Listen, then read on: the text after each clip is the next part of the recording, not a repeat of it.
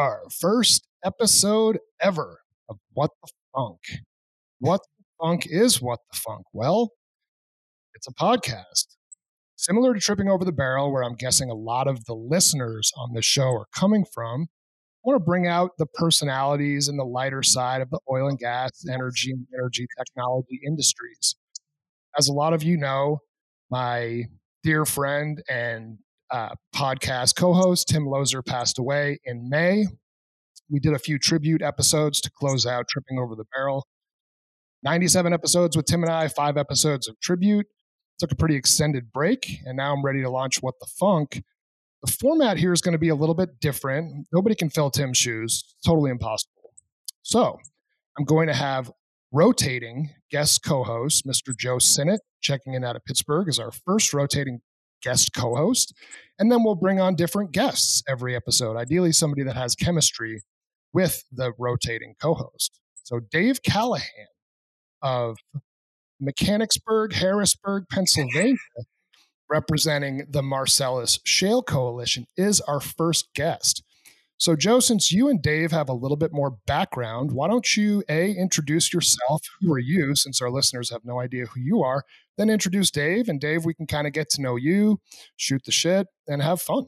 All right. Well, I am Joe Sinnott. I am here in Pittsburgh, Pennsylvania, where I've lived for about 15 years now. Came up in the early days of the Marcellus as an engineer, worked for 11 years, mostly for EQT Corporation up here before transitioning into the world of leadership development coaching, still focused on the oil and gas industry. And over the last couple of years, as I've grown my own business, one organization that I was happy to join is the Marcellus Shale Coalition, led by Dave Callahan. So over the last year or so, have had the pleasure of interacting with Dave Callahan multiple times as part of, again, the Marcellus Shale Coalition, and thought he was a no-brainer guest for kicking off the What the Funk podcast, especially representing Marcellus, which I think, Jeremy, is why I'm here. I think I'm supposed to somewhat represent the Marcellus, but I would much rather defer to somebody who actually does that as his day job as head of the Marcellus Shale Coalition. So again, happy to have had the opportunity to invite Dave Callahan,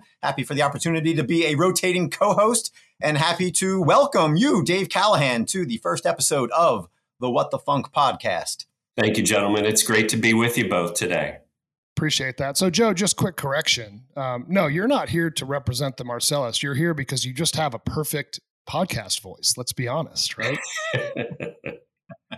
Well, whatever brought me on the show today, Jeremy, I appreciate it. Whether it's genetics or something else, I'm happy to be here and happy to be with you and Dave. Well, you're a Jersey boy, just like my dad, so we've got that connection too. So, Dave Callahan. Who are you, Dave? Where did you grow up? Where'd you go to school? I think I saw that you're an Orange man at least at some point. How did you get to where you are? And give us a little bit about your upbringing, education, career, and what led you to leading the Marcellus Shale Coalition. We only have 45 minutes, right? We'll see. All right. Well, born and raised here in Pennsylvania, in the northwest corner of Pennsylvania, in good old McKean County, in a town called Bradford, Pennsylvania. If any of you in Pennsylvania or the Appalachian region watch the local weather, during the wintertime, you'll see us as the cold spot generally for low temperatures. As I've shared previously, home of what used to be Kendall Motor Oil, an old, smaller refinery up there run by American Refining, Zippo lighters up there. I worked there for a year between undergrad and grad school. And case pocket knives, things like that. A good manufacturing town. And it's a town where the oil industry, thrived in the 1800s, late 1800s into the early part of the 20th century. So I grew up around the extractive industries. I mean, we had a pump jack in the backyard, pump jack across the street on a hillside. Mind you, they weren't ours. But, some people, you go to bed listening to the crickets with the windows open at night. We'd hear the pump jack cycle on and off. So it's been a part of life. A little bit more, as long as you can stop me at any point. I said, I know we've got 45 minutes. So growing up, my dad worked and my mother worked for Columbia Gas distribution company. He worked there for 43 years. Grandfather worked there before that. I had other relatives who worked in and around the distribution side of the industry. So when it came time to look for a job, I gravitated toward the industry, and I was lucky to work in this business, upwards of 31 years now. You did say Syracuse. I went there to grad school. They're politically correct. They're the Orange now, where we have the wonderful mascot of a big orange, creature. Before that, went to a good state system of higher education school here in Pennsylvania called IUP, Indiana University of Pennsylvania. Studied political science, otherwise known as Unemployment 101, in both instances. Trying to put some of that to good use here. Love it. So, there's a couple things we know about you now. You like living in blue collar towns. Nothing is more. I looked on your LinkedIn profile, my crack research team, as Tim would say. We had them look at your LinkedIn profile, and you have a town called Mechanicsburg. There's no more blue collar sounding name than Mechanicsburg, Pennsylvania. I mean, they drop a wrench on New Year's Eve. Yes. Apparently, they fixed wagons back in the day when horse-drawn wagons were the way to get around. So yeah. Oh, that's beautiful. And then obviously the hometown of Zippo and lots of oil and gas, but also you're obviously not afraid of the cold, right? This is one thing about you too. If you don't mind upstate New York, certainly you can deal with cold weather. So you gave us some of your education. Talk about your career, right? So you said 31 years or so in the oil and gas industry. And I know in the Marcellus, you guys refer to that this is the gas industry. It was the coal industry for a while and really transitioned nicely into natural gas. What were some of your first jobs? And then what have you done in your 31 years in oil and gas? Sure. Primarily engaged in advocacy, legislative regulatory advocacy. Worked with a couple of state trade associations early on. First one representing some local governments here in Pennsylvania. I don't know where you are located, but here in PA, there's no unincorporated land whatsoever. There's everything is covered by some form of government, not just the county. There's vast numbers of local governments, and I worked for an organization representing all the townships in the state. From there, I went into primarily working in the energy industry. I've worked for trade associations representing the interstate pipelines, local distribution companies. I did some lobbying as a contract lobbyist for a company called Enron and a few other energy interests back in the day. Yeah, vaguely. A little bit of work I ran the Pennsylvania office for the American Petroleum Institute for a few years, and really settled in this industry just a couple of years after it got its start. I've been working in what we call the unconventional space since 2010, working with the coalition itself, working with the midstream company, and also working with a producer as well. But happy to be here at the MSC. It's a great organization. We've got great members like Joe. I like to think of it as kind of a family atmosphere. We're a tight-knit group in this industry, right? We got to stick together.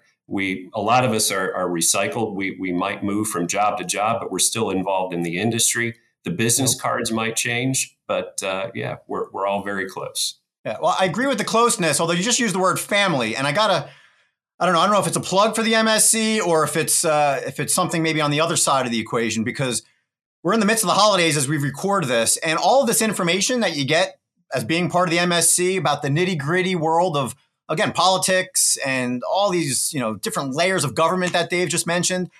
I steal a lot of that, and I try to pretend like I'm the smartest man in the room talking about Pennsylvania state politics or Pennsylvania Commonwealth politics, whatever you want to call it, thanks to all this information coming in from the MSC. So my question for you is, Dave, are you as unpopular at family gatherings? Can you turn off your connection to all the, again, the nitty gritty stuff that I think, what do we have, 12 million people in the state? I mean, I don't know if anybody really knows about it outside of our world. So I'm curious in your day to day, what do people think of you? What do they roll their eyes like I get, the reaction that I get? First of all, I have many ways of being unpopular at family gatherings. It has nothing to do with my job. But nice.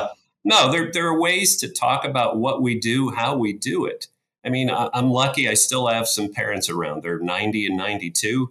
And nice. I try to think that when I talk to family gatherings, when I talk to media at some point, it's like I'm talking to them. trying to explain it, take it down to its basic level. You need heat, you need power, you need all these things in our lives, plastic coated drinking cups and other things. We need all these things in our lives. And thank you. Energy is the key. Yeah, absolutely. And, the further northeast you go, so I'm originally from New Hampshire, went to college just outside of Boston. My parents are teachers. They're extremely liberal. And what happens when you live on that side of the table is you just vilify oil and gas. It just happens, right? And oftentimes it's due to a total lack of education. Does the Marcellus Shale Coalition try to provide some of that education for the novices out there? Like, what exactly does your group do? What would you say you do here, Dave? Well, obviously, what we do is we represent the industry, all facets of the industry. As I like to say, Joe's heard it a number of times, from wellhead to burner tip and beyond. So we represent the producers, the pipeline companies, the gas processors and fractionators, the distributors, and others involved in the industry as well. But what we try to do is, obviously, legislative and regulatory advocacy is a big part of what we do. We deal in facts, and we also try to educate the public, whether they're experts in the industry or novices in the industry. And Joe attended a meeting a couple of weeks ago that we conducted, where I shared that we have tons of output on social media. We have a lot of output. We have a blog that we put out roughly once a week. It's generally as conditions or as events warrant, but it works out to about once a week. But on social media, we're putting out roughly 4.5 posts a day on various channels. Yeah. So news items, you name it. We get a lot of information out there. We have more facts than you could shake a stick at on our website, fact sheets. We have lots of newsy blogs. We've got everything you really need to get up to speed on energy issues, and particularly on natural gas issues here. All right. Well, I got a question on that then. So I was at the meeting that Dave just described. You talked about all those facts. I'll admit that sometimes being part of the industry and ingesting so much sort of, industry generated content, I get a little desensitized sometimes because, again, I've heard this story, right? Preaching to the choir, whatever. What do you think, Dave, actually resonates with the Marcellus Shale Coalition's target audience? And, do you have a feel for what actually gets people to pause and say, huh, that's interesting. Haven't heard that before. Since, again, I imagine, that's the audience that you want to try to sway, as opposed to sort of the internal and more fossil fuel friendly folks, if you will. Well, I think there's some broad themes that always resonate, whether you're dealing with experts or novices, or I should say the general public. Some of those themes include reliability. Look at energy events around the world. Jeremy, look at your friends and neighbors up in New England. They're going to go through yet another winter where they're kind of, I'm going to use the New England ISO operators' words from last year. It's going to take a combination of skill and luck to make it through the winter. We're talking about the world's most advanced economy, and we have regions that are wondering how they can make it through the winter when we've got tremendous supplies of natural gas that can provide heat, provide energy for power generation and more to help them get through that winter. Anyway, that's reliability. Always resonates with audiences. Some can't be. Let me just backtrack. Something that we really can't lose focus of, and that is the environmental benefits of natural gas. While we can be vilified on some fronts by some agents and some forces, there's no discounting the fact that increased use of natural gas has led to incredibly clean air in this country and has led to incredibly lower CO2 emissions. That resonates with people when they realize it. And finally, the other thing is something that we just talked about, and that is all the products that are derived from natural gas. And the fact that if we want to be more energy secure, if we want to reshore manufacturing, let's use that natural gas to make some of those products here. So natural gas creating cleaner air, reducing CO2. Let's talk about that a little bit, Dave. I know that that's something that you at the Marcellus Shale Coalition has touched on, but can you provide a little bit more detail? Because I think people generally think the opposite, that natural gas is putting more CO2 into the environment. Can you educate us, school us a little bit? Certainly, certainly. As I usually say in interviews and discussions, whether it's around a kitchen table or elsewhere, you have to equally weight the economic and environmental benefits of the utilization of this great resource. The air is cleaner than it's been since since before the Industrial Revolution. The air the criteria pollutants are all down. In Pennsylvania, they're down significantly. This is after Thanksgiving. I don't remember all the data, but SO2 emissions down more than 80% and CO2 emissions, in particular from the power generation sector, they're down here in Pennsylvania by 41% since 2005, thanks to increased use of natural gas. It's a big part of our energy future. It's a big part of our clean energy future. It's developed here under the most stringent regulations in the country, if not the world. And if you think about supplying natural gas to our friends and allies across the globe, where else would they want that natural gas source but in a region that has very strong regulations and where it's developed cleanly? Yeah. Well, you just mentioned the future there, Dave. Again, it's a great story. I don't want to deviate from it, but what does the future look like? I don't know if, again, I'm happy to be a part of the Marcellus Shale Coalition, but I kind of assume that you and your board members there have some sort of crystal ball and what things are going to look like 5 to 10 years down the road, right? So I am curious, what is that? I mean, in your view, whether it's here in Pennsylvania or elsewhere, what does it look like? Where are we headed? Well, I'm an optimist about our industry just because I'm a believer in what it can do, not just for the Appalachian region, not just for the United States, but for the world.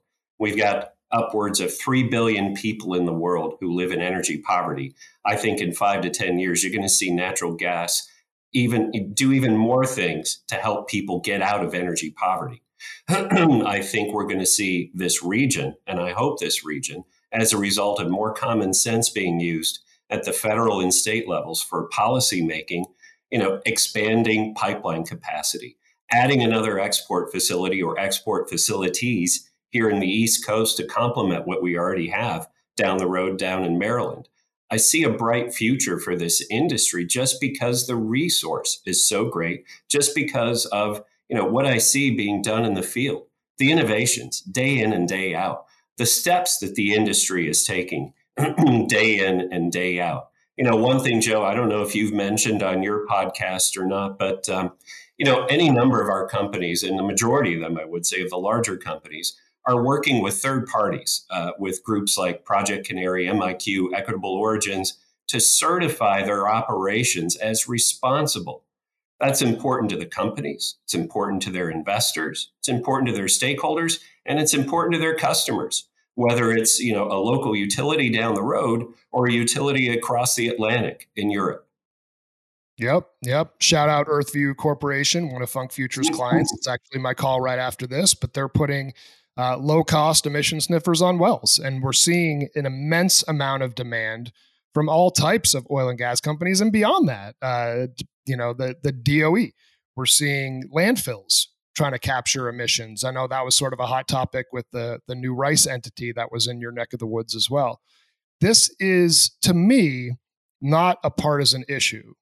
Energy is a right that everybody should have. It's a bare necessity.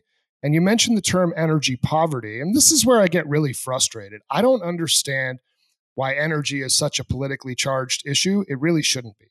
And I do think that people like you, Dave, are doing a nice job bringing facts to the table and eliminating some of the innuendo that exists out there, that people make these broad determinations. And I'll just say this, right? I live in Colorado. I'm in Boulder County, Colorado. And there are some people who don't want to support me, my company, or the industry just because of what I'm involved in. And to me, that's crazy. It's like, but you're using natural gas to heat your home all winter. What about all the baking that you do in your kitchen, right? So there's a lot of virtue signaling. You want to charge your Tesla. Well, it doesn't just come from magic, right? What's the breakdown of the electricity that's coming into your home to allow you to charge your electric vehicle? So I really appreciate what you're doing. And I wish there were more of these groups. What I tend to see here in Colorado is you do have some groups like Energy Strong and others, but it tends to be a little more combative. I think the years of frustration has really weighted on people. And you start to see a little bit of this, like, you want to shut us down, so we're going to come back and be really angry toward you. And I'm not sure if that's the right approach to take. I think that this has to be a collaborative effort. But at the same time, I understand it. I understand the frustration people have, and you're trying to not allow me to heat my home and shut down my industry. I'm not going to allow that to happen. So it's a fine line, but it's a line that the industry as a whole has to tiptoe through.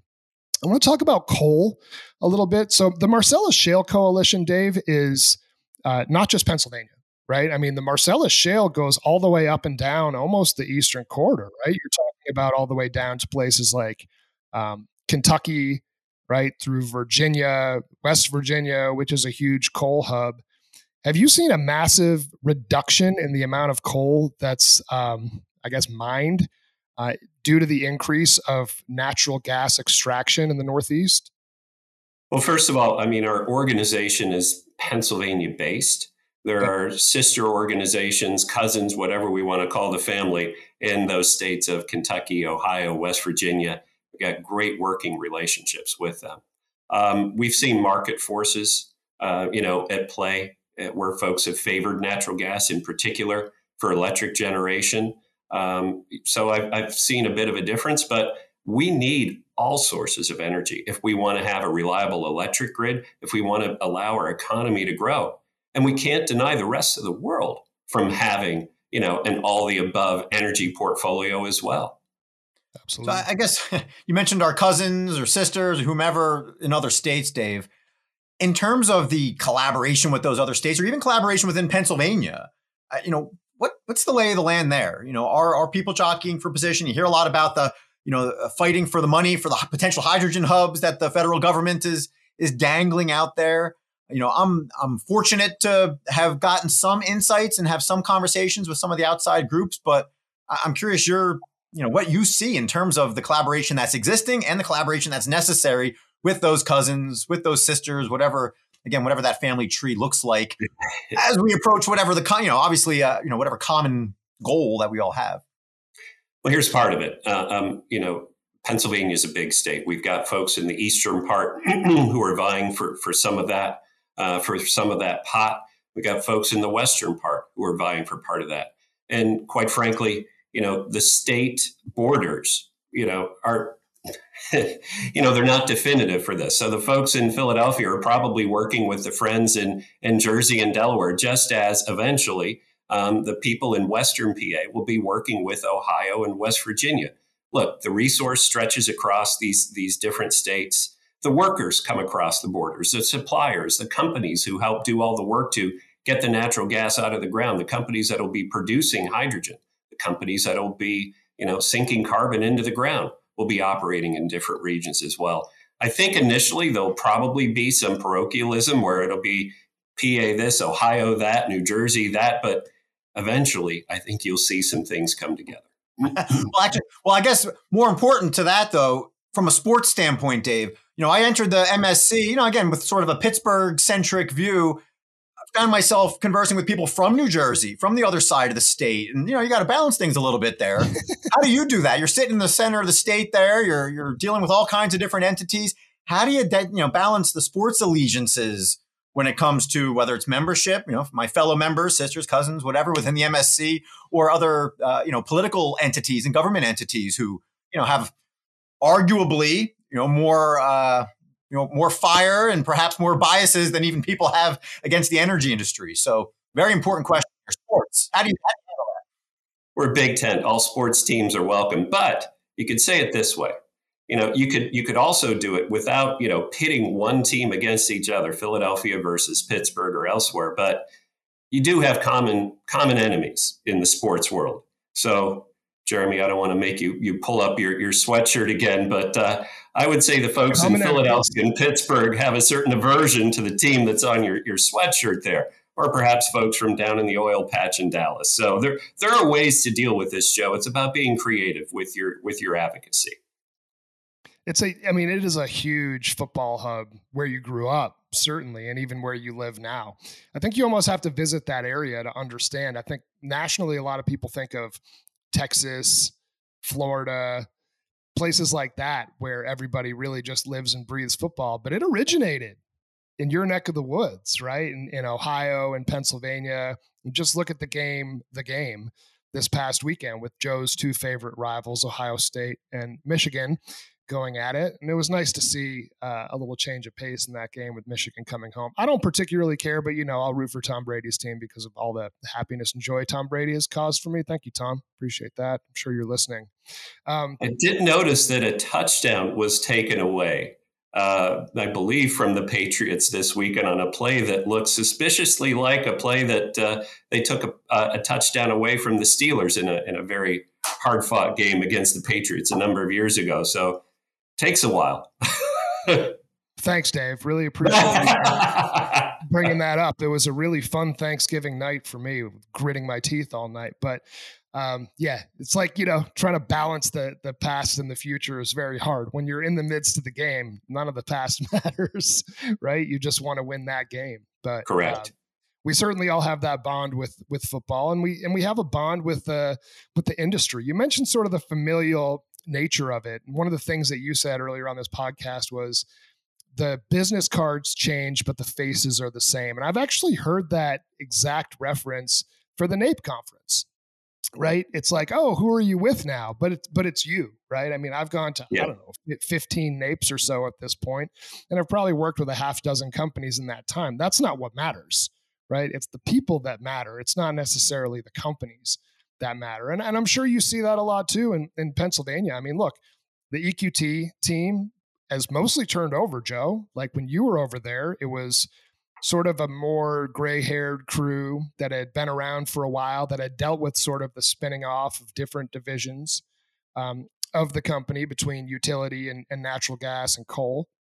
And now you see sort of that Rice crew come in and bring a little bit of a younger vibe, more people working remotely, satellite offices. I think they have one out in the Canonsburg area or Washington, and may even be doing away with the downtown office. So you're seeing these things change, but ultimately the goals of these companies are the same: produce clean energy, be good stewards for their community and their industry, and ideally create value for their shareholders in the cleanest possible way as producers. One of the things that I've seen that's a big evolution, and Dave, maybe this is something you've seen too, is just the general electrification of the asset. So it may be things like, electrification of fleets, electric vehicles. Now with the IRA, which has come to the table, there's actually significant benefits and bonuses for companies to reduce their cost of tax that they have to pay to the government for the electrification of fleets. Electric frac fleets is another one, right? I know Cold Bore Technologies has done a lot of work out there. Have you seen some of these shifts as well, Dave? Because to me, it's tertiary, right? I see these things out in the field, electric generators, so on and so forth. But how has that kind of evolved, at least in the last, call it 5, 10, 15 years, where we are seeing companies more so do their part to be more green? Sure. You see a lot of work out in the field on that. The use of field gas, maybe even 7, 8 years ago, was primarily limited to compressor stations where the compressors ran on field gas. Now you could see field gas used for drilling to generate power, for drilling rigs. You see it for hydraulic fracturing and more. I think it's just an ongoing evolution. I hesitate to use the word transition because transition sounds like a beginning and an end. We're going to turn a switch. It's more of an evolution of the industry. And it's what we fight for every day, is to allow this industry to continue to evolve, to allow technology to continue to be developed, to allow the best and the brightest to put their minds at work on ensuring that this industry keeps moving ahead and keeps propelling this industry and our strong energy future. It's what's at stake in public policy when the government tries to pick winners and thereby labeling losers. We need to allow innovation to continue without strong words from the government saying we're going to shut you down in 6 or 8 years, or as they did over in Egypt over the past couple of weeks, saying we want a document that says we're going to stop fossil fuels. Well, how about saying we're going to allow industry to flourish? We're going to allow, again, massive investments to be made in this industry and others to allow that economic and environmental progress to continue. Yeah, Totally. so to allow that continuation, to sort of fight against irrational government rules and regulations, how do you do it, Dave? Again, I'm fortunate to be part of the MSC. Obviously, I'm not on the front lines. I'm not in Harrisburg, but can you shed a little color on how the MSC actually helps inform those decision makers that actually have an impact on the future of the industry? What is your tact? What is your team's tact? How do you enable my fellow members to make a difference? Can you shed a little color on and get the sort of the nitty gritty how that actually happens? It's day-to-day sharing of information with policymakers at all levels of government. It's aligning ourselves with our partners, aligning ourselves with our partners in other states, aligning ourselves with folks like the construction trade unions who see a bright future for this industry, who are great deliverers of messages as well. A multitude of messengers help get those messages across. And so it's the day-to-day interactions. It's the aforementioned, fact sheets, information, the food fight that we all call Twitter, LinkedIn, other social media channels. Back on LinkedIn, I think that's a very safe space for corporate folk that if they want to learn more, they could learn a lot more and actually, inquire with people without it being, construed as you're coming after me. It's a great environment to share information. And if we could share good, solid facts with folks in the business community and elsewhere, that starts the ball rolling. We have our own grassroots network. I know there are other groups that have their own as well, but I strongly encourage people who listen to this, look us up, look at the website, look at our social media channels, look at me on LinkedIn, look at the coalition on LinkedIn, and let's keep the conversation going. Absolutely. Thank you, Dave. That's good stuff. And what is the website? Is it www.marcellusshalecoalition.com? It's just marcelluscoalition.org. marcelluscoalition.org. Everybody should go ahead and check that out. Wanted to transition a little bit to some more of the personal side of things, Dave. So for you, obviously you're a passionate guy. You're doing your part to represent the industry in the best possible way in the Keystone State. But if you could tell me a little bit about what gets you up every day, what makes you tick? You've mentioned your 31 plus years in this industry. Clearly you care about what you're doing, but what is it? Not just work-wise, sort of on a personal level. What gets you up and makes you tick?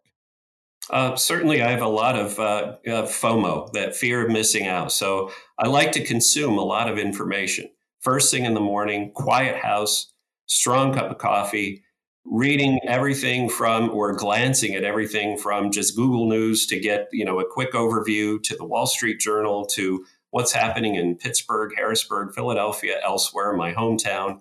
Just consuming a lot of information so that I don't get caught flat-footed if someone said, "Hey, did you hear about?" Oh, yeah, I know that. I love consuming that kind of information. But what really makes a difference for me in my job and in any of the jobs that I've held is developing the relationships with people with whom I'm working, developing relationships with people, across the aisle. If I'm talking to legislators and others on both sides of the aisle, it's about the personal connection that I think really makes a difference. It's what motivates people. I mean, you could have the worst job in the world. Now, I'm not going to identify one of those jobs, but you can think of Mike Rowe, one of his jobs that he has done on dirty jobs, and think that's a literally shitty job. However, I guarantee you there are people out there doing that very same job who love it because they love the people they're working with. Damn, that is so good, man. So you just mentioned consuming information first thing in the morning. Let's talk about consuming food, Dave. Again, I think Jeremy shifted things to getting to know the real Dave here. Let's talk about food. So again, you're in the center of the state. We talk about balancing, not just politics, but sports. What about food? What side of the state has the best food? Recommendations, guilty pleasures. Let's hear about what you like to consume other than strong coffee and information first thing in the morning. I like everything. I'm half Italian, so I have a weakness for Italian, and I don't claim that one side or end of the state has something better than the other. I'm happy watching. If you haven't watched Somebody Feed Phil on Netflix, watch that guy travel all over the world just eating. That would be my dream job. Just go all over the world eating. And, he doesn't show people actually making the food. That doesn't interest him. He just wants to eat it. That's my thing. Pennsylvania has a really unique food scene. Like Philly, I would say, see, you can't pick sides, Dave, but I can, right? Philly has incredible pizza, cheesesteaks, Mediterranean food. You go to Pittsburgh, you're dealing with a lot of things, Polish food, German food, pierogies, obviously the uniqueness of the Primanti brothers sandwiches. So there's like a really good variety, Italian food, both places. There's a tremendous variety of food. And my wife, I've mentioned, she's from York, Pennsylvania. Her family's still in the southeastern part or south central to eastern part of Pennsylvania. And they have something out there called Fasnacht Day. Fasnacht. Do you know about this? You must. Yes. Everybody has their own version of, the day before Lent begins, you pig out. So Fastnachts are, like I would assume the Pennsylvania Dutch version of whatever you would get in New Orleans, like a donut or something. So yeah, same thing. If you're Italian, pizza frite. There's many different ways of calling the same thing. So we make a big deal of eating a ton of donuts, before Lent begins. My wife and one of her best friends, actually her roommate in college, are both from York, and they went to Duke, and they're talking about Fasnacht Day. And people are like, "You're crazy. Nobody knows what you're talking about." They're like, "No, you're crazy. How do you not know about this? It's an amazing holiday." And they're like, "You might want to do some more research on that." So apparently this is just like a very localized thing, which I thought is just hilarious, but had to bring that one up. We're coming up on time here, Dave. I just want to, first of all, thank you for being our first guest on What the Funk. Certainly I think you put a great face on the industry and are doing fantastic work with Marcellus Shale Coalition. Where can people find you? How can they reach out to you if you're willing to share that information and be an open book for others to connect with? Sure. Again, you could find me on our website. You could find me on LinkedIn. Let's do that. Let's try that. Look me up on LinkedIn. We'll have a good conversation, share some information, and hopefully develop a relationship. As I said before, relationships matter. I look at the people that I have links with on LinkedIn. I like touching base with as many of them as possible and just to see how we can work together. I love it. I echo that sentiment. And Joe, why don't you take us home? Any thoughts you want to close us out with? I know our brains are just coming back to normal from the long Thanksgiving break, but I think we all stepped up to the plate here. Why don't you take us home, Joe? And what a way to follow up Thanksgiving break than by ending the podcast talking about food, right? We're right back at it. No, obviously, thankful to you, Jeremy, again, for the invite to be part of this kickoff of the new podcast. Thankful to Dave for not just joining us today, but for being such an engaging and entertaining person in person. So again, I advise everybody to sign up and become a member of the Marcellus Shale Coalition, if for no other reason than if you think Dave is great on a podcast, he's even better in person at the tremendous events that the MSC puts on. So I think that's my parting word is, look for organizations like the MSC if you feel like you're not, in this region or you don't have a connection. But first, realize that in some way, shape, or form, you probably are connected to the MSC and to Pennsylvania and to the Marcellus if you happen to be listening to this podcast. So give it a look. I can't say enough about the year plus that I've been a member. And again, thankful to Dave, thankful to you, Jeremy, and thankful to everybody who decided to tune in to the first edition of What the Funk. What the Funk. Thanks, man.